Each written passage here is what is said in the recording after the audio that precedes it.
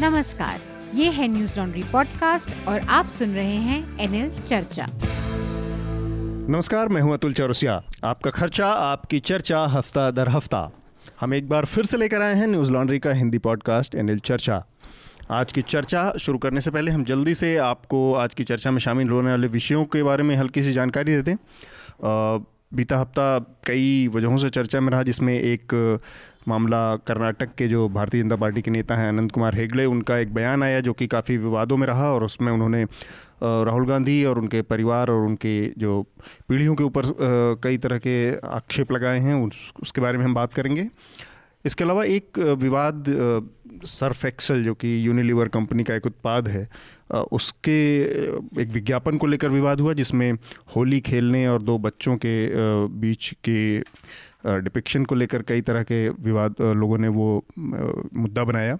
इसके अलावा शिलोंग टाइम के एडिटर हैं पैट्रिशिया मुकीम, जिनके ऊपर जुर्माना लगाया है वहाँ के हाई कोर्ट ने 2 लाख रुपए का, और इसे 1 हफ्ते के अंदर चुकाने का निर्देश है, अदरवाइज़ उनको 6 महीने की सज़ा होगी। और इसके अलावा उनका जो अखबार है शिलोंग टाइम्स, उसको बैन कर दिया जाएगा, ऐसा कोर्ट का आदेश है। इसके अलावा एक और विषय है जो इस हफ्ते चर्चा में रहा, जो कि लोकसभा चुनाव की तारीखें आई हैं और लोकतंत्र का ये जो सबसे बड़ा जिसको पर्व कहा जाता है, हम लोग अभी इस चर्चा को शुरू करने से पहले ये बात कर रहे थे कि इसको क्या कहा जाए, इसको क्या लोकतंत्र का कर्मकांड कहा जा सकता है और लोकतंत्र की मजबूरी कहा जा सकता है, लोकतंत्र की सबसे बड़ी ज़रूरत कहा जा सकता है।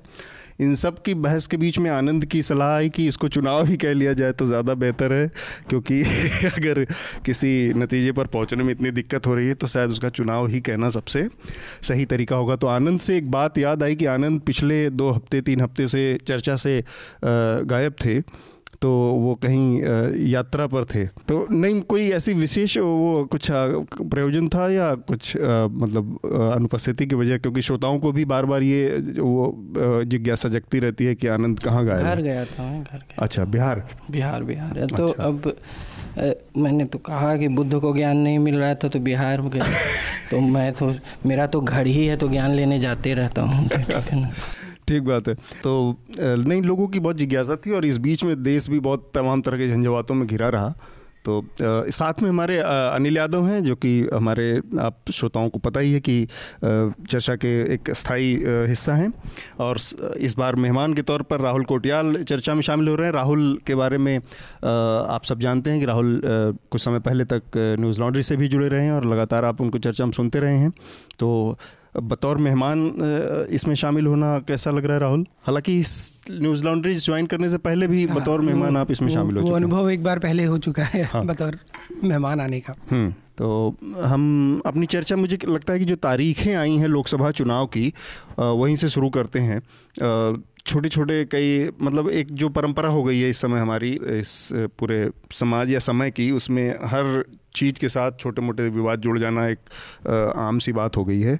तो लोकसभा चुनाव की तारीखें आई तो उससे भी कुछ विवाद जुड़ गए, मसलन कि ये रमज़ान के बीच में चुनाव क्यों, और इसके अलावा तारीखों की जो या फेज़ जो हैं उसको लेकर भी चर्चाएं हुई कि जो उत्तर प्रदेश और बंगाल और उड़ीसा जैसे राज्य हैं वहाँ पर 7 चरणों में बटा हुआ है चुनाव, जबकि आंध्र प्रदेश, तेलंगाना और तमिलनाडु ये ऐसे राज्य हैं जहाँ पर एक फेज़ में, सिंगल फेज़ में चुनाव कराए जाने हैं। तो इसको लेकर राजनीतिक पंडितों की एक राय निकल कर आई है कि जिन राज्यों में एक फेज़ में कराया जा रहा है साउथ के, उनमें भारतीय जनता पार्टी के लिए कोई बहुत होप नहीं है। इसके बरक्स जो बंगाल या उत्तर प्रदेश या इन सब जगहों पर, उड़ीसा है, इन सब जगहों पर भारतीय जनता पार्टी ज़्यादा फोकस करेगी। ज़्यादा फेज़ का मतलब है कि जो उनके स्टार प्रचारक हैं उनको काफ़ी मौका मिलेगा वहाँ पे चुनाव अभियान चलाने का और रैलियाँ करने का, लोगों को मोबिलाइज़ करने का। पर ये सारी बातें अटकलबाजियों के लेवल पे हैं, क्योंकि अल्टीमेटली तारीखों की घोषणा चुनाव आयोग करता है और चुनाव आयोग के किसी निर्णय पर इस तरह की बातें करने का मतलब ये होता है कि वो सत्ताधारी पार्टी के इशारे पर कुछ ऐसा कर रहा है। तो ये जो विवाद इस तरह का हुआ, इसको अनिल आप कैसे देख रहे हैं, और ये वास्तव में विपक्ष को इसमें किसी तरह से डिसएडवांटेज है? देखिए, ये जो चुनाव हो रहे हैं, एक तो ये है कि काफ़ी अविश्वास के माहौल में हो रहे हैं, एक संभावना ये भी थी कि क्या पता चुनाव हो ही ना। सर्जिकल स्ट्राइक के बाद जैसी स्थितियां बनी उसमें ये हुआ कि एक ये भी बात आई कि हो सकता है कि प्रधानमंत्री मोदी आपातकाल लागू करने के लिए इस अवसर का इस्तेमाल करें और चुनाव आगे चल के तब कराएं जब परिस्थितियां उनके पक्ष में हो जाएं। जी। दूसरा अब यह है कि एक बहुत बड़ी आशंका पिछले 5 साल हवा में रही है कि ईवीएम के जरिए चुनाव में गड़बड़ी की जाती है और बैलेट बॉक्स से चुनाव होना चाहिए। तो एक तरह से कि सरकार और चुनाव आयोग के प्रति एक अविश्वास का माहौल एयर में पिछले 5 साल रहा है। तो उसी पृष्ठभूमि में ये चुनाव हो रहे हैं, तो इसमें अब हर चीज़ के जहाँ इनसिक्योरिटी होती है, अविश्वास होता है, हर चीज़ के दूसरे अर्थ निकाले जाते हैं। ठीक है। तो इसी तरह से ये तारीखों के साथ भी हो रहा है। लेकिन मेरा मानना ये है कि अगर कोई चीज़ जैसे उनका कई फेज में होना या यूपी और इन सब राज्यों में लंबे समय तक कैंपेन जारी रहना, तो ये अगर बीजेपी के पक्ष में जा रहा है तो विपक्ष के भी तो पक्ष में जाएगा। ऐसा थोड़ा है कि स्टार प्रचारक का पोजीशन के पास नहीं है। तो मुझे तो ये लगता है कि जो भी है वो दोनों जिसमें ज़्यादा सांगठनिक क्षमता हो, जिसमें ज़्यादा राजनीतिक दक्षता हो, वो अपने पक्ष में इस्तेमाल कर सकता है। आनंद, आपको लगता है ये किस तरह गैर जरूरी विवाद था या वास्तव में इसमें कुछ मेरिट है? गैर जरूरी और जरूरी दोनों हो सकता है। देखिए, हम लोग हैं कि अति विश्लेषण युग में रह रहे हैं। हाँ। तो मीडिया हाउसेस का जो प्रोलिफरेशन आया इतनी ज़्यादा है, तो हर चीज़ का विश्लेषण बहुत अधिक होगा और अति विश्लेषण के बाद कुछ ना कुछ तो निष्कर्ष निकलता ही है। ऐसा नहीं है कि जो आप विश्लेषण करेंगे तो उसके निष्कर्ष नहीं देंगे, तो निष्कर्ष निकलेगा। मतलब निष्कर्ष की मजबूरी में विश्लेषण ज़्यादा हो रहा है। तो या निष्कर्ष तय करके फिर विश्लेषण कर लिया जाए, दोनों हो रहा है। तो ये सब हो सकता है और मेरा मानना है कि चुनाव आयोग अभी भी एक विश्वसनीय संस्था है। कार्यों के मतलब उन कार्य नहीं, नियमों के जो है उनके एप्लीकेशन में नहीं, लेकिन क्योंकि जैसे सोशल मीडिया या प्रचार से लेके जो नियमावली है उसके पालन में नहीं उतना, लेकिन जो मुख्य चुनाव प्रक्रिया है, वोट डालना, वोट गिनना, उसमें अभी भी विश्वसनीयता बची है। ऐसा नहीं है कि नहीं है।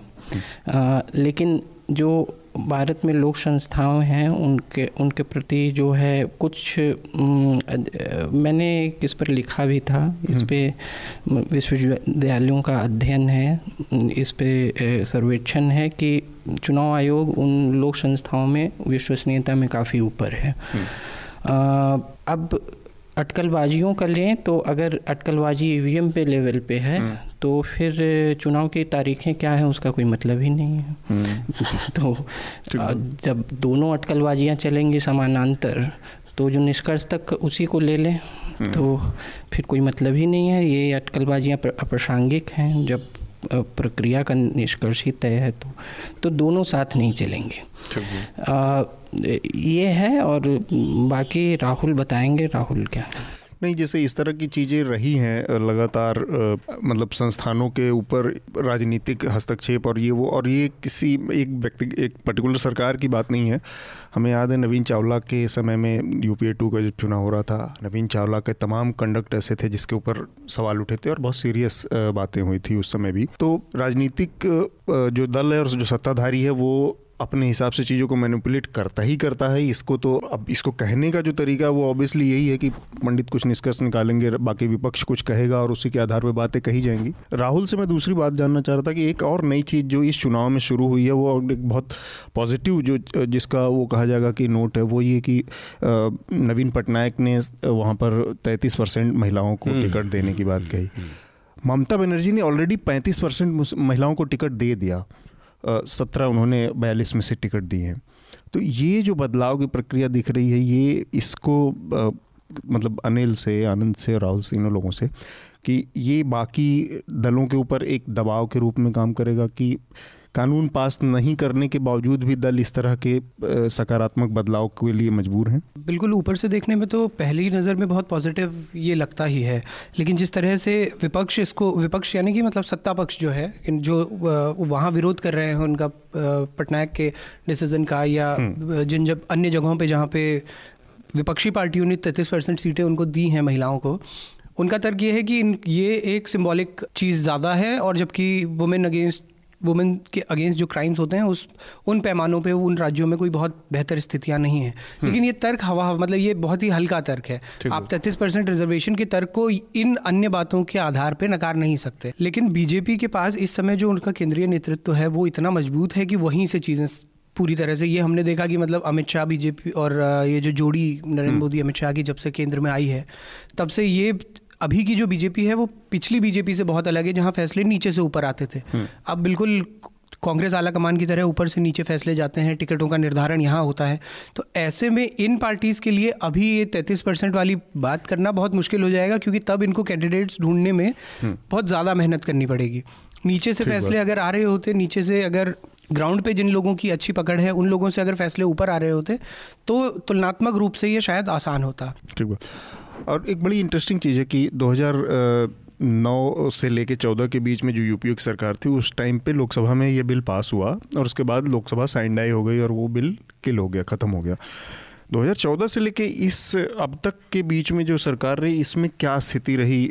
आनंद, थोड़ा सा इस पर अगर जानकारी दे पाएँ महिला रिजर्वेशन बिल पे। महिला, देखिए, एक 2-3 चीज़ें हैं कि पंचायत स्तर पर जब महिला आरक्षण जहाँ कुछ राज्यों में, बिहार में सबसे पहले हुआ था, राजस्थान में है लागू हुआ, तो उड़ीसा में और कुछ और राज्यों में भी, हाँ, यूपी में पंचायत स्तर पे तो मैं मतलब जो शुरुआती जहाँ थे, मेरे ख्याल से बिहार में सबसे पहले हुआ था। वहाँ जो है किस तरह के प्रतिनिधि आ रही हैं, तो महिलाएं खुद ही एक, अब राजनीतिक पार्टियों में अभी ये चेतना नहीं है कि महिलाएं भी एक वोट बैंक हैं।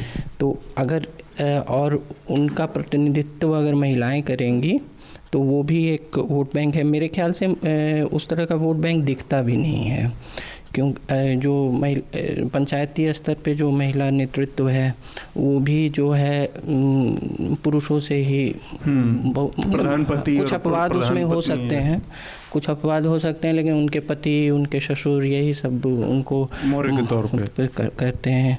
जो चुनावी फ़ायदे हैं, बाकी आदर्शों और मूल्यों को छोड़ दें, तो चुनावी फ़ायदे जब राजनीतिक पार्टियां देखना शुरू करेंगी कि ये महिला वोट बैंक है, इस एक महिला उम्मीदवार रखो, और तो वो उस स्तर तक अभी वो राजनीतिकरण, वो मोबिलाइजेशन वुमेन वोटर का नहीं हो पाया है।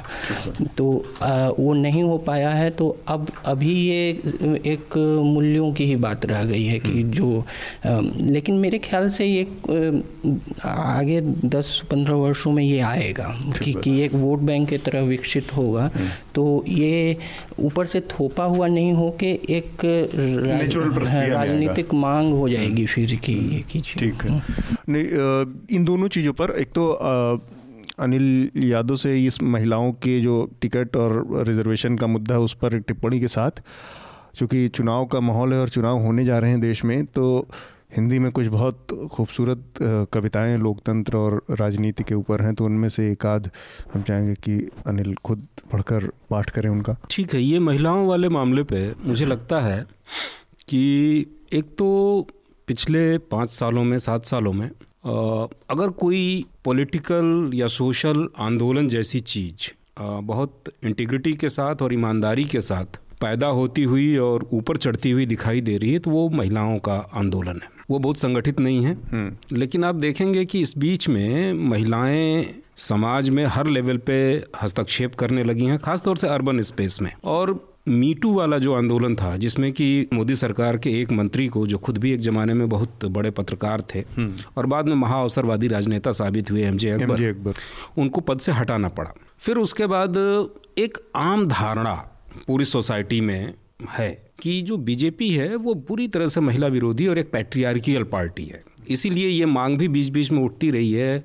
अपोजिशन या दूसरे जो सोशल ग्रुप्स हैं ये सवाल उठाते रहे हैं। पर ये बात तो सारी पार्टियों के लिए कही जा सकती है। नहीं, लेकिन अगर आप दूसरी पार्टियां महिलाओं के बारे में उन्हें मातृशक्ति, नारी शक्ति और पूजा वाला दर्जा नहीं देती, तो ये अभी करेंगे ये हिपोक्रेसी के साथ भी ये विरोधी हैं। हाँ, इसीलिए ये बात उठाई जाती है कि आरएसएस का कोई महिला चीफ क्यों नहीं हो सकता।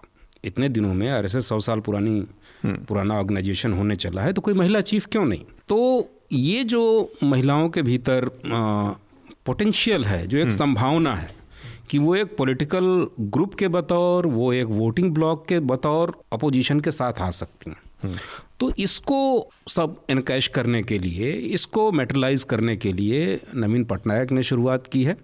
और हाँ, एक ये भी देखिए कि अगर मोदी को किसी व्यक्तित्व ने, राजनीतिक व्यक्तित्व ने सीधे सीधे चुनौती दी, तो वो ममता बनर्जी, जो कि खुद एक महिला है, सीबीआई वाले मुद्दे पे। तो ये जो एक राजनीति हमेशा जो नेसेंट चीज़ें हैं, जो चीज़ें अभी ग्रो कर रही हैं, कल जा कर के भविष्य में एक ट्रेंड बन सकती हैं, उनको पकड़ती है और उनके सहारे अपने आप को समय के हिसाब से ढालती है। तो ये मुझे लगता है कि महिलाओं को के जो भविष्य में उनका वोट ब्लॉक बनने वाला है, राजनीति में, प्रशासन में, वर्कफोर्स में जो उनकी जगह बनने वाली है, और पब्लिक डिस्कोर्स में जो उनको हैसियत हासिल होने वाली है, उसको टैप करने के लिए नवीन पटनायक ने, ममता बनर्जी ने शुरू किया है। और मुझे लगता है कि इनकी देखा देखी, शर्मा शर्मी भाजपा को भी कुछ न कुछ करना पड़ेगा। ठीक बात है। और दूसरा तो दूसरा वो, अब चूंकि ये बात राजनीतिक और चुनाव से जुड़ी थी, दूसरा वो जो कविता का पाठ है, नहीं, मैं ये कहता हूँ कि चुनाव एक ऐसा मौका होता है कि उस समय थोड़ी जकड़न ढीली होती है। जो पिछले 5 साल तक बड़ा भय का, खुरेजी का माहौल था, और एक तरह से सरकार की आलोचना करने वालों को जिस तरह से ट्रॉल किया जाता था, धमकाया जाता था, हत्याएं भी हुई, वो थोड़ा ढीला पड़ा है। और हमेशा से हमारे यहाँ चुनाव एक तरह से राजनेताओं की आलोचना का, उनका मजाक उड़ाने का मौका, उनसे आमने सामने मुंह दर मुंह बात करने के अवसर के रूप में आता है। तो एक त्रिलोचन की कविता है, त्रिलोचन बहुत उस तरह के कवि, अवघड़ किस्म के कवि हुए, और जो कहा जाता है कि वो दिल्ली पहली बार आए बनारस से। तो जो प्रधानमंत्री मोदी का चुनाव क्षेत्र है बनारस और दिल्ली, जहाँ संसद है, वो पैदल चलते हुए रेल की पटरी के किनारे किनारे आए थे। अब आने में उनको कितने दिन लगे होंगे मैं नहीं जानता ठीक, लेकिन वो पैदल बनारस से दिल्ली आए थे, रेल की पटरी के किनारे किनारे। अच्छा। तो उनकी एक बहुत पुरानी कविता है, जिससे पता चलता है कि चुनाव का जो ये चरित्र है वो कोई नया नहीं है। आज से 30 साल 40 साल पहले भी चुनाव ऐसा था। तो उनकी एक कविता है, चुनाव के दिन, मैं पढ़ रहा हूँ। इलायची में बसा हुआ रुमाल लगाया, आंखों पर की बह चले आंसू, और साथ ही नाम किसान मजूर का लिया, और हाथ ही नया दिखाया नेता ने, स्वर नया लगाया उसी पुराने गले से। चकित थे सब श्रोता, कैसे शेर बन गया बिल्ली, कौन बात थी आज नहीं कुछ दिन पहले, किसकी बिसात थी इससे बातें करता, समय नहीं है होता बना बनाया उत्तर, और काम पड़ने पर बोला करती थीं उसकी ओर से गोलियां, बिछ जाती थीं 1-2 नहीं कई टोलियां, आज चिरौरी करता है घोड़ा अड़ने पर। ये चुनाव के दिन हैं, नाटक और तमाशे नए नए होंगे, ठनकेंगे ढोलक ताशे। वाह वाह, क्या बात है। तो ये है। तो और अब का जो चुनाव है, बल्कि इसमें एक और नई चीज़ शामिल हो गई है कि ढोलक और ताशे आलोचना के अलावा झूठ और अफवाहों पर चुनाव लड़ा जाने लगा है। बल्कि ढोलक और ताशे और सारी चीज़ों से मात्रा झूठ और अफवाहों की ज़्यादा हो गई है। ठीक है। खूबसूरत कविता के साथ हम अपने अगले विषय की तरफ बढ़ेंगे, जो कि शिलोंग टाइम्स से जुड़ी खबर है। शिलोंग टाइम्स पूर्वोत्तर का अखबार है, लेकिन ये आज़ादी के पहले के कुछ एक अखबारों में से एक अखबार है, और इस समय उसकी जो संपादक हैं पैट्रिशिया मुकीम, और उसकी पब्लिशर हैं, उनका नाम है शोभा चौधरी। अखबार में खबर छपी थी जो कि जिसका शीर्षक था व्हेन जजेस जज देमसेल्व्स, यानी कि एक वहाँ पर जज हैं हाई कोर्ट के पूर्वोत्तर के। बेसिकली वहाँ पे एक ही जज है और उसकी ब्रांच पूरे नॉर्थ ईस्ट में, जो कि गुवाहाटी हाई कोर्ट के नाम से जानी जाती है। तो उनके जज ने बेसिकली एक जजमेंट पास किया था उन्होंने, और जिसके तहत उन्होंने जस्टिस SR सेन नाम है उनका, और उन्होंने जजमेंट ये दिया था कि जो रिटायर्ड जज हैं उनके परिवारों को किस तरह की सुविधाएं मिलनी चाहिए, वाईफाई की सुविधा, एक नौकर की सुविधा, टेलीफोन की सुविधा, और गेस्ट हाउस, सरकारी जो गेस्ट हाउस है वहाँ पर रहने की सुविधा, इस तरह की तमाम सुविधाओं की ज़रूरत उन्होंने वकालत की थी अपने एक जजमेंट में, जिसको लेकर एक ये इस शीर्षक से शिलोंग टाइम्स में खबर छपी। उन्होंने कहा था कि उनको मोबाइल का बिल भी मिलना चाहिए 80,000 रुपये कुछ ऐसा था मोबाइल के लिए और ये सब। तो इस पर एक खबर छपी जो कि शिलोंग टाइम्स में, और शिलोंग टाइम्स की इस खबर से जज साहब इतने नाराज़ हुए। और बहुत दिलचस्प एक चीज़ इसमें ये है कि पिछले शुक्रवार को ही जब उन्होंने शिलोंग टाइम्स को ये 2 लाख रुपए का जुर्माना लगाया इस खबर के ऊपर, और जुर्माना न भरने की स्थिति में 6 महीने की सज़ा और साथ में अखबार को हमेशा के लिए बैन करने का, पूरे दिन उन दोनों को, संपादक और पब्लिशर को एक कोने में बिठाए रखे जब तक कि कोर्ट की कार्रवाई चलती रही। और वो जज पिछले शुक्रवार को रिटायर हो गए। तो एक चीज़ होती है कि कॉन्फ्लिक्ट ऑफ इंटरेस्ट की 2 चीज़ों का टकराव हो रहा है। तो मैं एक चीज़ ये होती है कि मैं अपने जाने से पहले अपनी चीज़ों का जुगाड़ कर रहा हूँ, ऐसा भी इस जजमेंट में दिखता है कि जो जज खुद रिटायर हो रहा है वो इतने बड़े पर्क्स और इतने बड़े उसके से संबंध में एक जजमेंट पास कर रहा है, और तिलमिलात में ये इस तरह का फैसला है। तो ये केवल इसको इसी मतलब जो एक चलते फिरते में कहने वाली बात हो आजकल हो गई है कि ये जो फ्रीडम ऑफ एक्सप्रेशन पे हमला हो गया है, कर रही हैं ये इससे ज़्यादा की बात है, क्योंकि ये हमला उधर से हो रहा है जो लोग खुद इसके संरक्षक के तौर पर देखे जाते हैं। नहीं, ये मामला मुझे नहीं लगता कि ये फ्रीडम ऑफ एक्सप्रेशन और इस तरह का मामला है। सरकार या नहीं, ये हर सेक्शन में, जुडिशरी में भी ऐसे लोग हैं बहुत आत्मकेंद्रित, स्वार्थी किस्म के लोग, जिनको लगता है कि सारी दुनिया के केंद्र वही हैं, जो सारे संसाधन हैं, सुविधाएं हैं, विशेषाधिकार हैं, सब उन्हीं को मिलने चाहिए। तो ये जो जज साहब हैं ये उसी तरह के आदमी लगते हैं। और बल्कि मैं तो ये भी कहूँगा कि अगर इस तरह के और जज हों तो मुझ पे भी वो कंटेम्प्ट कर सकते हैं, मैं स्वागत है उनका। कि मतलब उसमें ये है कि सिर्फ जजों के लिए नहीं, उनके परिवार, पत्नी के लिए, उनके बच्चों के लिए ये सुविधाएं मिलनी चाहिए। मतलब उनको मोबाइल फ़ोन खरीदने के लिए पैसा मिलना चाहिए, उसका बिल मिलना चाहिए, गेस्ट हाउसेज मिलने चाहिए, टोल पे टैक्स फ्री होना चाहिए। क्यों होना चाहिए? अगर भाई मानते हैं कि आपका मस्तिष्क बहुत बढ़िया है और आप न्याय के हित में काम कर रहे हैं, तो आपके बच्चों को क्यों मिलना चाहिए? आपके परिजनों को क्यों मिलना चाहिए? मानवीय आधार पे, क्योंकि वो आप पे आश्रित हैं। तो आपको ये क्यों नहीं दिखता कि अगर आपका बेटा आप पे आश्रित है तो दूसरे लोगों के बेटे भी जो कमज़ोर हैं, गरीब हैं, असहाय हैं, वो भी तो आप पे आश्रित हैं। आप उनके लिए भी कोई फैसला दीजिए कि जितने बहरे लोग हैं इस देश में सबको हियरिंग एड मुफ्त मिलना चाहिए, जितने लंगड़े लोग हैं उनको चलने के लिए वो मिलना चाहिए, बीमार लोगों को लिए इलाज मिलना चाहिए, अनपढ़ लोगों को शिक्षा मिलनी चाहिए। तो ये है कि एक बहुत आत्मकेंद्रित किस्म के, स्वार्थी किस्म के जज ने फैसला दिया। और पैट्रिशिया मुखीम पुरानी सोशल एक्टिविस्ट भी हैं, वो सिर्फ संपादक ही नहीं है, वो वहाँ पे खासी समुदाय के और जितने आंदोलन वगैरह होते हैं उनमें वो आगे रहती हैं। तो उन्होंने बिल्कुल ही ठीक कहा, उन्होंने जो लिखा उसका मतलब यही है कि अंधा बांटे रेवड़ी फिर आप अपने में बांटे। ठीक बात है।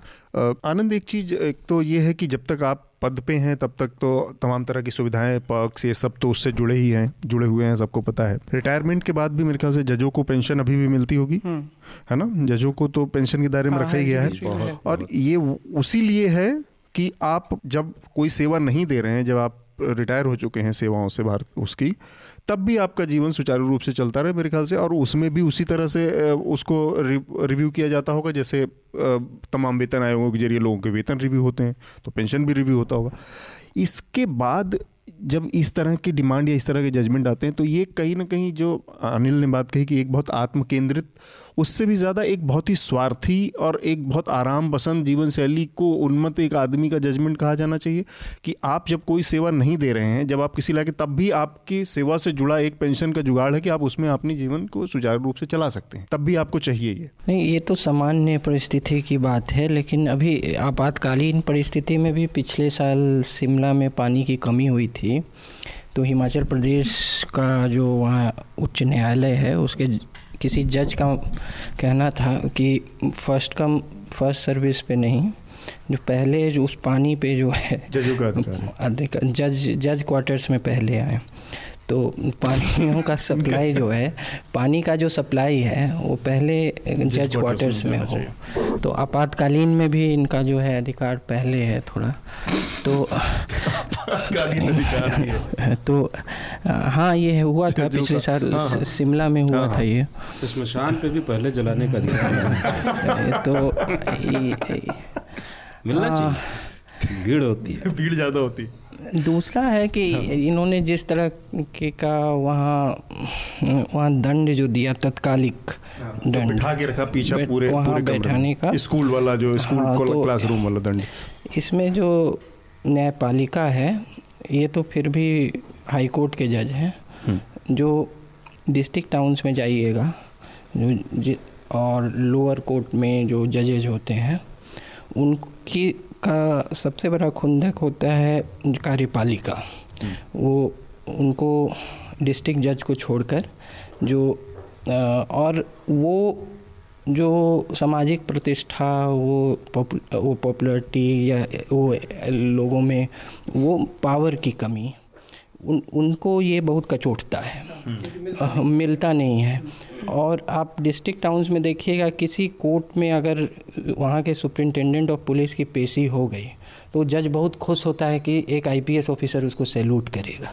2 घंटे बाद बुलाता है, 2 घंटे बाद बुलाता है, कुछ डांटता भी है ज़बरदस्ती का कि देखो कि हाँ। तो ये भारत में ये इसको जो न्यूसेंस वैल्यू है कि हम भाई देखो हमारा भी एक भोकाल है भाई, तो वो है। ये इस दंड में भी वही दिख रहा है कि वहाँ बैठो, ये करो। ये तो, जैसे ये मैं तो ठीक है कि ये दिख रहा है, लेकिन हेडमास्टर कर देने या 6 महीने जेल भेजना, वो बहुत सीरियस इसके वो हैं। अगर इसको हेडमास्टर, मतलब मैं बोल रहा था दंड के ये तरीके, ये जो है वो मानसिकता वहीं से आती है कि हम कुछ भी कर सकते हैं, मतलब एक हाँ। लेकिन ये भी देखना चाहिए कि मीडिया के बहुत सारे लोग इस तरह का काम कर रहे हैं कि किसी भी संवेदनशील और अच्छे जज को, अब जैसे जो चैनल सांप्रदायिक उन्माद फैला रहे हैं, जो अंधविश्वास फैला रहे हैं, जो हिस्टीरिया फैला रहे हैं, क्यों नहीं कोई जज सुओ मोटो कॉग्निजेंस लेता और इनको बुला के दिन भर बिठाता, इनको जेल भेजता, इनको रोकता। मुझे एक चीज़ याद आई, मतलब जब मार्कंडे काटजू या कोई नाम शायद मैं मिस कर रहा हूँ, और वो निकलते थे, उनके रास्ते में कहीं कूड़ा दिख जाता था तो सुओ मोटो एमसीडी वाले के ऑफिसर्स को बुला लेते थे कि भाई ये क्या मजाक चल रहा है। और ऐसे बहुत सारे उदाहरण हैं। मतलब देहरादून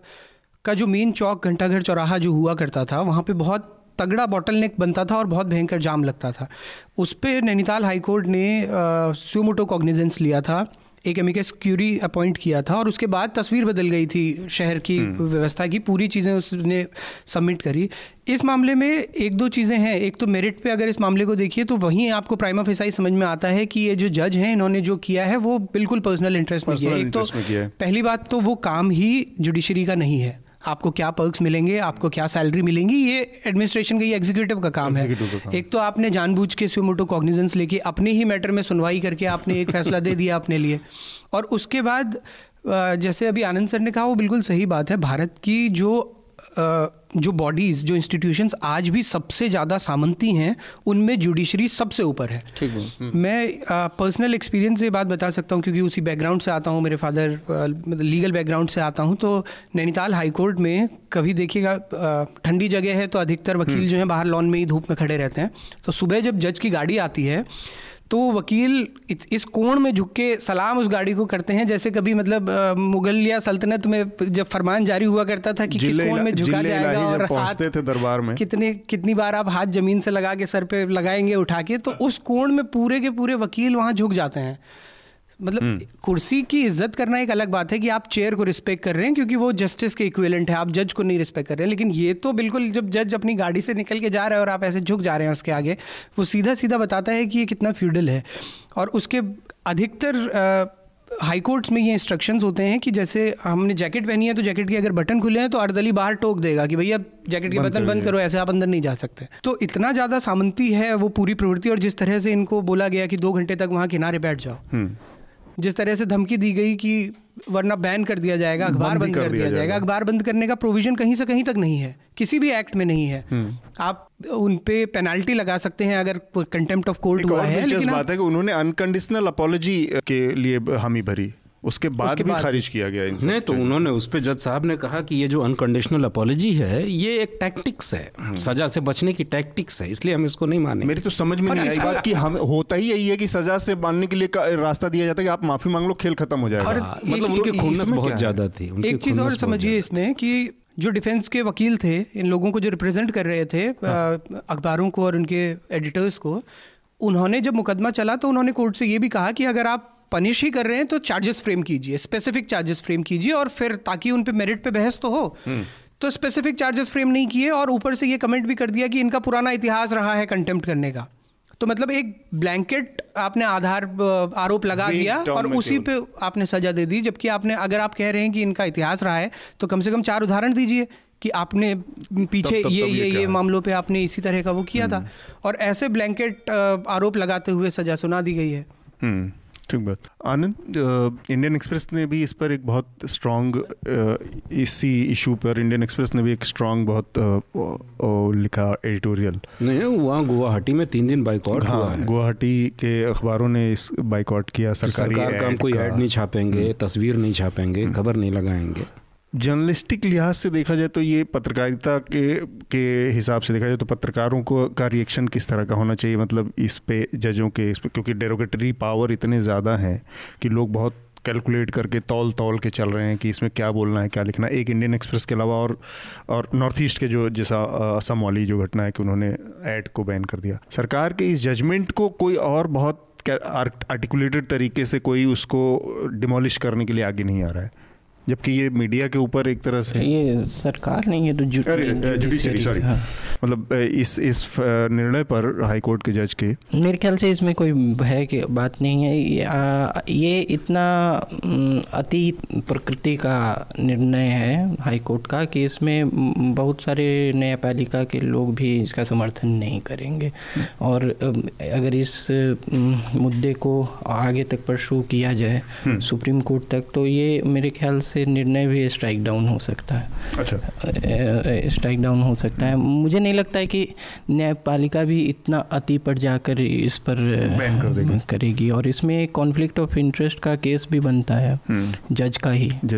इसमें जो कमज़ोर विकेट पर है, न्यायपालिका कमज़ोर विकेट पे है, क्योंकि ये अवमानना जो है कोई साधारण मामले में नहीं है, उसमें खुद वो एक स्टेक होल्डर है। अच्छा, और जैसे आपने कहा सर कि मतलब बाकी के जो अखबार हैं वो क्यों नहीं इतनी मुखरता से सामने आ रहे हैं इंडियन एक्सप्रेस के अलावा, या हिंदू ने शायद एक टिप्पणी लिखी है उसके अलावा, मुझे लगता है कि मतलब उसका सेंस भी बहुत ज़्यादा नहीं है हम लोगों को भी मीडिया में, कि कोर्ट के जो जजमेंट्स होते हैं उनको उन पे किस तरह से लिखा जाए या किस हद तक उनको क्रिटिसाइज किया जाए, कैसे एनालाइज किया जाए, इसमें बहुत कतराते हैं लोग और इस चक्कर में उसे छोड़ ही देते हैं उस टॉपिक को। मतलब उसको लेकिन थोड़ा भी ध्यान से अगर किया तो एक्सप्रेस ने बाकायदा आर्टिकल, कॉन्स्टिट्यूशनल आर्टिकल्स को कोट करते हुए लिखा कि कैसे ये चीज़ें एकदम पूरी तरह गड़बड़ हैं और इसको रिकंसीडर। और सुप्रीम कोर्ट के कुछ जजमेंट्स हैं, मुझे लगता है कि हर मीडिया हाउसेस को कम से कम वो जजमेंट्स पढ़ने चाहिए 1-2 बार, जिसमें सुप्रीम कोर्ट ने बहुत स्पेसिफिकली ये बताया है कि कोई भी जजमेंट जो है वो पब्लिक क्रिटिसिज्म से ऊपर नहीं है। उसको क्रिटिसाइज किया जा सकता है, उसके मेरिट्स पे क्रिटिसाइज किया जा सकता है, जब तक कि आप जजमेंट देने वाले जज के ऊपर व्यक्तिगत आरोप नहीं लगा रहे हैं कि इसने कॉन्फ्लिक्ट ऑफ इंटरेस्ट की, मतलब इसके पर्सनल इंटरेस्ट की वजह से इसने फैसला मतलब उसका प्रभाव पड़ा है फैसले में। जब तक आप ऐसे कोई आरोप नहीं लगा रहे हैं किसी जज के ऊपर पर्सनली, बिना किसी वैलिड ग्राउंड के, जनता को और प्रेस को पूरा अधिकार है कि मेरिट्स पे किसी भी जजमेंट को क्रिटिसाइज किया जा सके। वो हम देखते हैं ना, अफजल गुरु के बाद भी वो जो इतना बड़ा फैसला आया था उसका भी वैलिड क्रिटिसिज्म हुआ, और जिस हद तक वो ठीक था उस हद तक सुप्रीम कोर्ट ने भी कभी इस तरह से मना नहीं किया कि इस पे आप चर्चा नहीं कर सकते या पब्लिक में डिबेट नहीं कर सकते। अनिल, आपको कुछ कहना था इस पे? नहीं, मैं ये कह रहा हूँ कि ये तो तब होगा कि जब मीडिया हाउसेज में संविधान को जानने वाले, कानून को जानने वाले, कॉमन सेंस वाले, पॉलिटिकल समझ वाले पत्रकारों को तरजीह दी जाएगी, उनको ग्रो करने दिया जाएगा। इन दिनों जो हम माहौल देखते हैं, इन दिनों मीडिया हाउसेज में अफवाह फैलाने वाले, नफरत फैलाने वाले, गला फाड़ने वाले, मदारी की तरह गला फाड़ने वाले और एक तरह से इंटरटेन करने वाले, मनोरंजन करने वाले पत्रकारों की पूछ है। तो ऐसे में ये उम्मीद करना कि जो एक मीडिया में पुराना फैशन रहा है कि जुडिशरी को इसलिए नहीं क्रिटिसाइज करना है कि कहीं कंटेम्प्ट ना हो जाए, तो ये टूटने के आसार नहीं दिखाई देते। ये तो तभी होगा कि जब इस तरह के लोगों को मीडिया प्रमोट करे, अभी मदारियों को नहीं, सचमुच कॉन्स्टिट्यूशन को समझने वाले, कानून को समझने वाले और इतनी हिम्मत रखने वाले कि वो सारी चीज़ों को एनालाइज कर सकें, उसका पोस्टमार्टम कर सकें और थोड़ा आगे तक देख सकें। तो अभी इसमें वक्त लगेगा, अभी तत्काल तो बहुत आशाजनक परिदृश्य नहीं है। हम अपने अगले विषय की तरफ बढ़ते हैं। मेरे ख्याल से ये समय को देखते हुए आखिरी विषय होगा, जो कि 2 विषय हैं और मैं चाहूँगा कि इसमें से किसको चुनना है आप लोगों से भी राय। एक तो सर्फ एक्सेल के विज्ञापन को लेकर हुआ विवाद और दूसरा अनंत कुमार हेगड़े का जो बयान आया राहुल गांधी और कांग्रेस परिवार के प्रति उसमें। तो दोनों में किस पर मुझे लगता है कि दोनों एक दूसरे से जुड़े हुए हैं। आप इस तरह से देखिए कि इस देश में इधर ऐसे लोग, थोड़ा सा मैं अपने श्रोताओं को ब्रीफ कर दूं और उसके बाद बेसिकली विज्ञापन का विवाद इस तरह से है कि 2 बच्चों के ऊपर एक विज्ञापन सर्फ एक्सेल का है जिसमें बच्चे को मुस्लिम के रूप में दिखाया गया है और एक लड़की है जो कि हिंदू के तौर पे, और होली खेल रहे हैं बच्चे, जिसमें लड़का निकलता है और नमाज पढ़ने जाना है उसको। तो कैसे इसके इर्द गिर्द रचा गया है पूरा, और मुश्किल से मुश्किल वो 5 से 6 साल के बच्चे हैं, दोनों 6-7 साल के। और दूसरा विवाद है अनंत कुमार हेगड़े जो कि भारतीय जनता पार्टी के कर्नाटक के बड़े नेता हैं।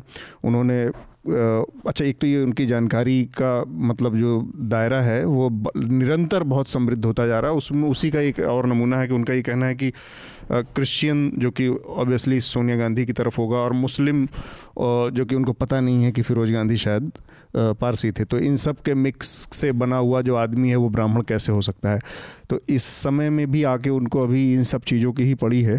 तो अनिल आप जो कह रहे थे कि दोनों चीज़ें आपस में जुड़ी हुई, मुझे इस तरह से जुड़ी हुई दिखाई दे रही हैं कि इन दिनों ऐसे लोगों की भरमार है कि जो ये बताने में लगे हैं कि धर्म क्या है, राजनीति क्या है, हिंदू क्या है, और उसमें भी मतलब ये सब जो बताया जा रहा है ये झूठ, अफवाह, उनकी विकृत कल्पना और पॉलिटिकल मोटिव्स के साथ बताया जा रहा है।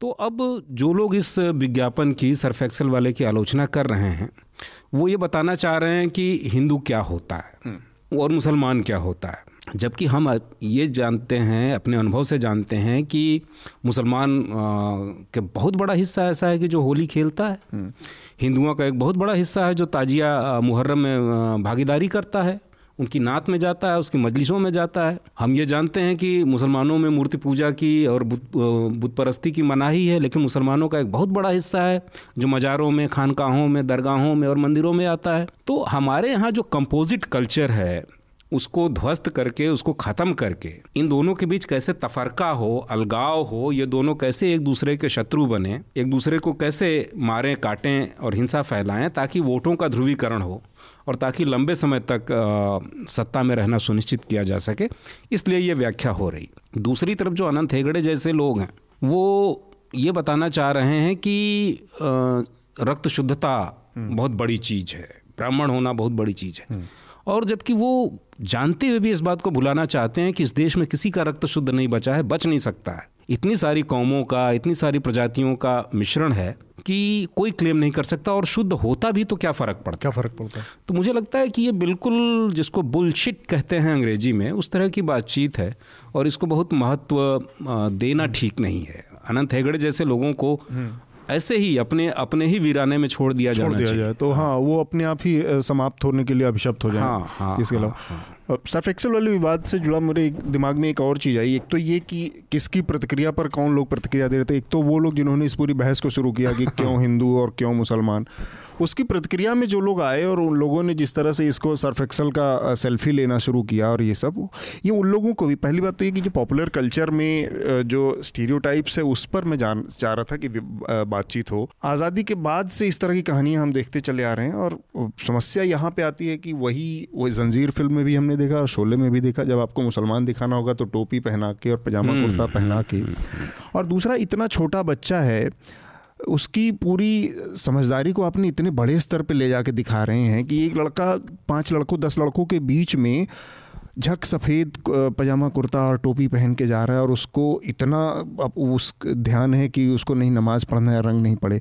जबकि सामान्य सी सोच अगर किसी आदमी की होगी तो वो 2 मिनट में ये समझ जाएगा यार कि 4 लड़कों को छोड़ दीजिए और वहाँ पे आपस में लड़ाई कर रहे हो, तो कौन लड़का उस उम्र में नमाज़ पढ़ने के लिए इतना डेडिकेटेड होता है कि नमाज़ पढ़ेगा, और वो भी इतने सारे लड़कों का जो मस्ती कर रहे हैं उनका साथ छोड़ तो पहले खेलने के लिए ही भागेगा। तो ये तो सामान्य इन सब चीज़ों को समझाने में, दिखाने में भयंकर रूप से स्टीरियोटाइप का इस्तेमाल पॉपुलर कल्चर करता है, चाहे वो सिनेमा हो, चाहे मॉडलिंग हो, चाहे ये सब टीवी हो, और उसके पीछे लोग प्रतिक्रिया देते हैं और इन सब चीज़ों को बहस में ले आते हैं ज़बरदस्ती।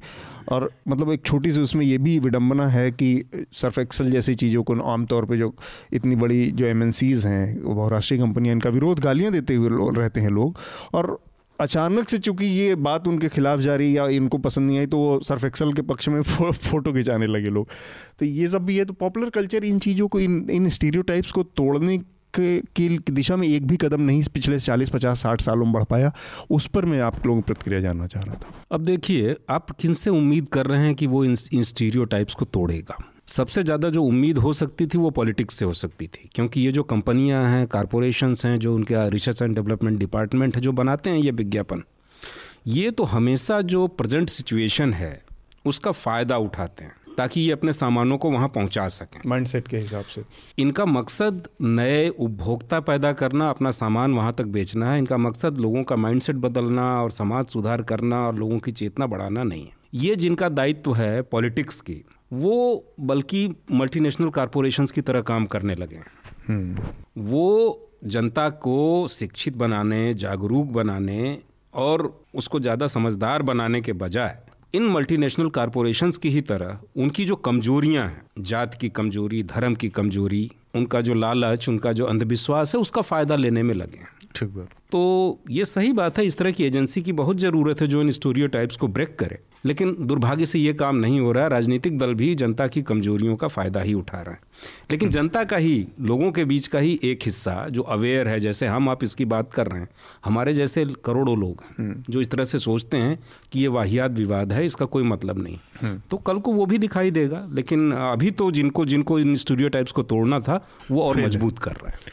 आनंद, स्टीरियोटाइप्स पे ही मैं आपकी प्रतिक्रिया जानना चाह रहा था। नहीं, ये जो विज्ञापन है इसमें कोई प्रॉब्लम नहीं है, मतलब देखने में जो उस पे जिस तरह के उसके मायने लगाए जा रहे हैं उसका एक संदर्भ हो सकता है, लेकिन उसके वो मायने जो है एक साधारण विज्ञापन से निकालने की कोई ज़रूरत नहीं है। लेकिन एक बात है कि एक अंग्रेजी में एक कथन है कि that don't attribute malice to something which can be explained by stupidity. तो जो ऐसे चीज़ों में द्वेष नहीं देखिए जो मूर्खता से समझाया जा सकता है। तो ये विज्ञापन में जो है, मैं सांप्रदायिक स्तर पर कोई प्रॉब्लम नहीं देखता हूँ, लेकिन ये अनइमेजिनेटिव ऐड है। एग्जैक्टली, बहुत औसत दर्जे का बिना विचार पूर्ण विज्ञापन है। और सबसे विचार की कमी अंत में दिखता है, जबकि साइकिल में जो है कोई खड़ा होने का जगह नहीं है। अंत में देखिएगा कि वो जो है गार्डलेस टायर है और वो खड़ा है, बैठा दिया तो बैठा है, कहाँ बैठा था पता नहीं। तो ये तो खैर वो ये बात है। देखिए, जो मल्टीकल्चरल सोसाइटीज़ हैं उसमें दो तरह के हो सकता है। एक जिसको बताया जाता है सैलाड मॉडल, सैलाड के सभी समुदाय अलग अलग हैं सैलाड की तरह और अपने अपने समूहों में रह रहे हैं, अपने गेटोज़ में। एक मेल्टिंग पॉट मॉडल जो सब मिल आके सभी समुदाय हैं। ये जो है भारत में दोनों देखा जाता है। गेटोवाइजेशन जो है सैलाड मॉडल ज़्यादा देखा जाता है, मेल्टिंग पॉट भी है। ये सैलाड वाले को प्रीडोमिनेंस दे रहा है कि सब अपने अपने में रहो, गेटोज़ में रहो, तुम एकदम रंग बिरंगे, उसके बीच में भी झक सफेद बने रहो। तो और ये इस पे ये प्रतिक्रिया एक तो मूर्खता में आई, जो सांप्रदायिक मूर्खता में। दूसरा है कि इसका संदर्भ पिछले साल होली में जो एक फेक नैरेटिव रहा, जो बाद में लैब रिपोर्ट से आया कि वो सीमेन फील्ड बैलून्स, और ये वो उपद्रवित तत्व हैं जो हैं, उपद्रवित तत्व होली में होते हैं, लेकिन उसका एक सांप्रदायिक वो उस संदर्भ में भी कुछ अति प्रतिक्रियाएँ आई इस पे।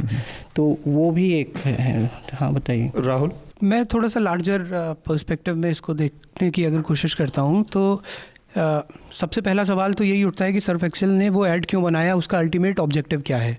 तो अल्टीमेट ऑब्जेक्टिव है प्रोडक्ट बेचना, कोई मैसेज देना, और ये सारी चीज़ें तो सेकेंडरी हैं। सबसे पहले है कि उनको अपना प्रोडक्ट बेचना है। तो वो खांटी बाजारवाद से निकला हुआ विज्ञापन है। और बाजार हर चीज़ को बेचना जानता है, उसका एक ही नियम है और मुनाफा है। वो उस चे गुवेरा को भी बेच देता है जो बाजारवाद के खिलाफ लड़ते लड़ते मर गया, उसको सबसे बड़ा प्रतीक बाजार ने बनाया और टी शर्ट से लेके और सारी चीज़ों टोपी तक में सब बहुत अच्छे से बेच के ज़बरदस्त मुनाफा कमा लिया। अब और एडवर्टीजमेंट उस बाजारवाद का एक बहुत मजबूत टूल है कि हम तो राजनेताओं से उम्मीद करते हैं कि वो स्टीरियोटाइप्स तोड़ेंगे, लेकिन अब तो राजनेता धीरे धीरे एडवर्टीजमेंट की तरफ बढ़ रहे हैं। मतलब उनकी राजनीति ही एड पे इतनी डिपेंडेंट हो गई है। प्रशांत किशोर उनकी राजनीति चला रहा है। प्रशांत किशोर जैसा आदमी जी उनको मार्केटिंग के तरीके बता रहे हैं कि आप ऐसे अपने आप को बेचिए। जितने इवेंट फोकस्ड पॉलिटिशियंस के कार्यक्रम हैं, ये सब विज्ञापन का ही तो एक चरण है।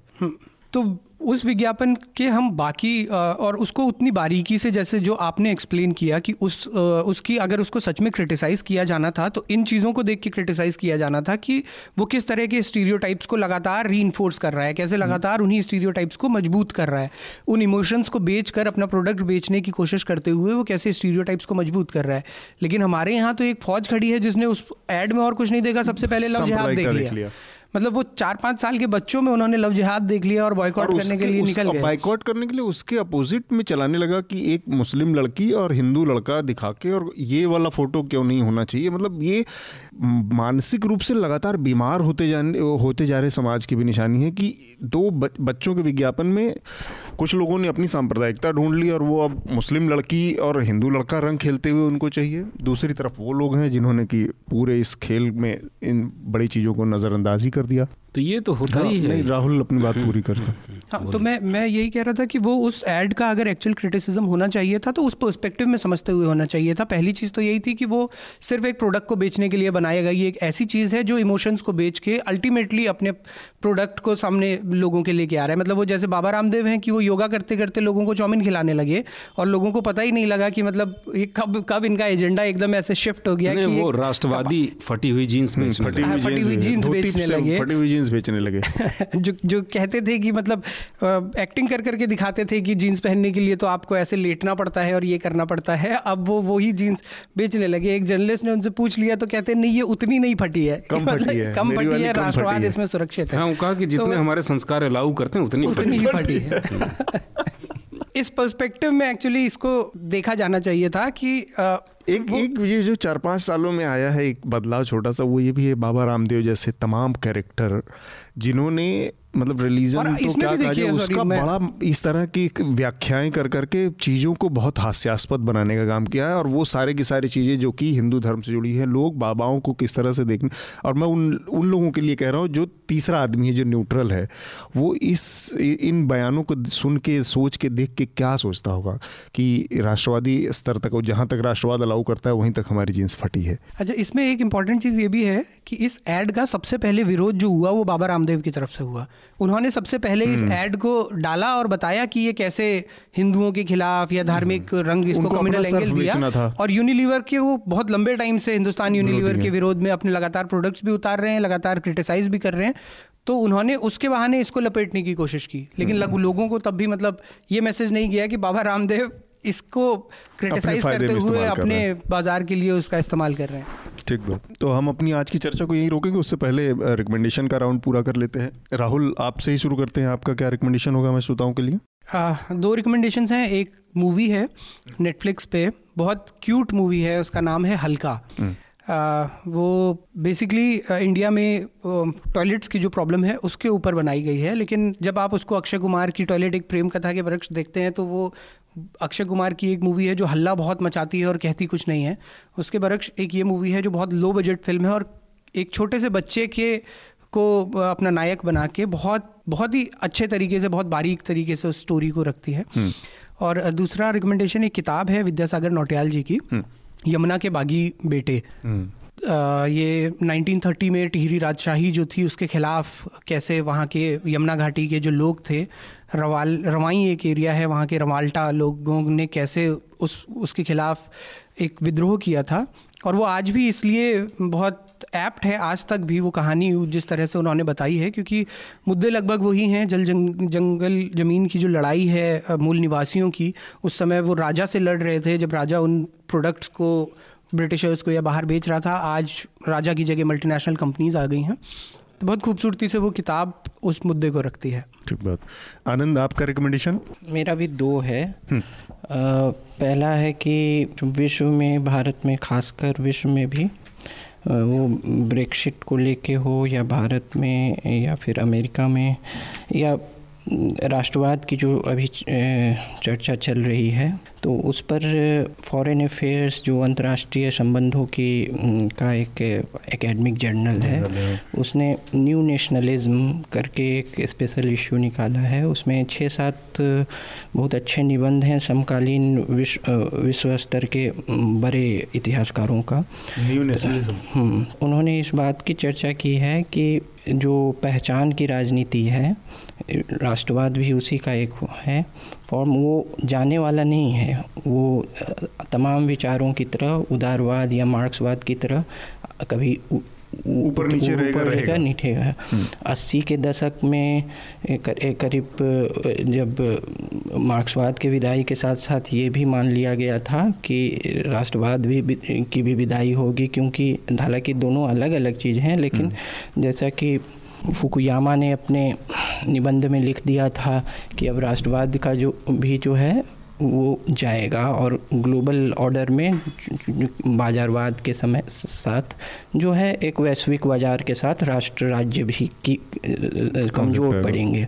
और मार्क्स ने पहले कहा था कि वर्ग चेतना में ये पहचान नहीं रहेंगे, लेकिन इसके बावजूद भी जो है समूह जो है राजनीतिक इकाई के तौर पर राष्ट्र या किसी भी आइडेंटिटी के नाम पे राष्ट्र जो राजनीतिक समाज कैसे बनता है, वो लोग कहाँ पैदा होते हैं, किस समूह के हैं, ये हमेशा एक शक्तिशाली चीज़ रहेगी। राष्ट्र, हम इसी विश्व में रहेंगे जहाँ नेशन स्टेट रहने वाला है। तो बीच में राष्ट्र की पढ़ाई लोगों ने बंद कर दी थी, जो कि फिर से अब एकेडमिक इंटरेस्ट उसमें जगह है। तो उसको लेके 6-7 बड़े अच्छे निबंध हैं।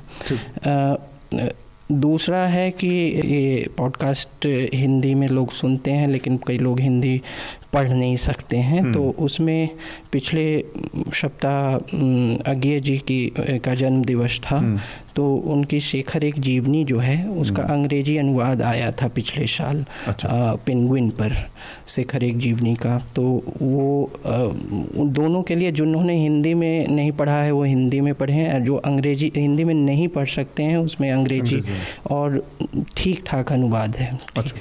ठीक।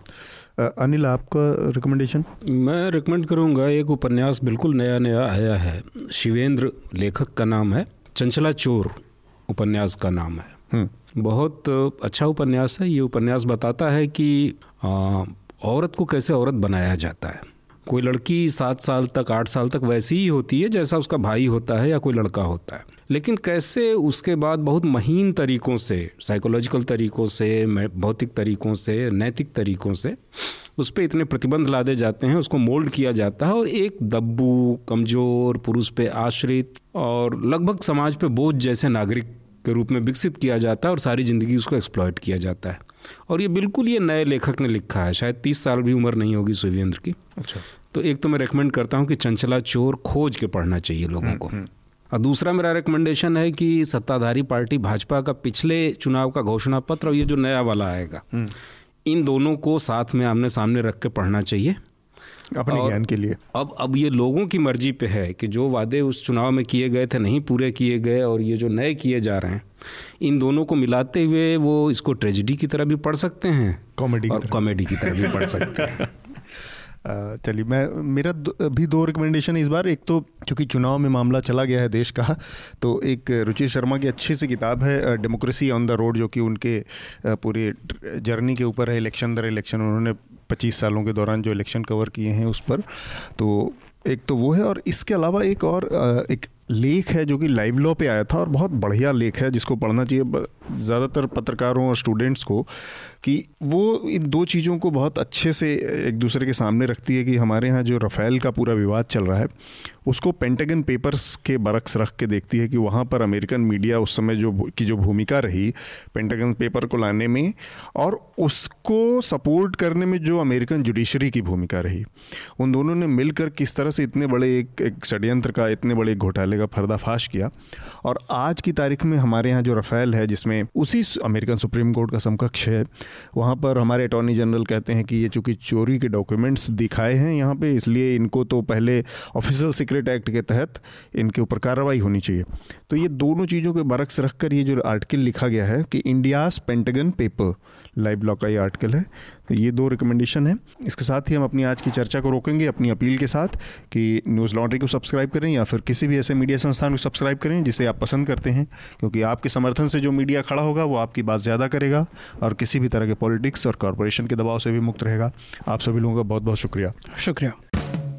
न्यूज़ लॉन्ड्री के सभी पॉडकास्ट टिचर, iTunes और दूसरे पॉडकास्ट प्लेटफॉर्म पे उपलब्ध हैं। खबरों को विज्ञापन के दबाव से आजाद रखें, न्यूज़ लॉन्ड्री को सब्सक्राइब करें।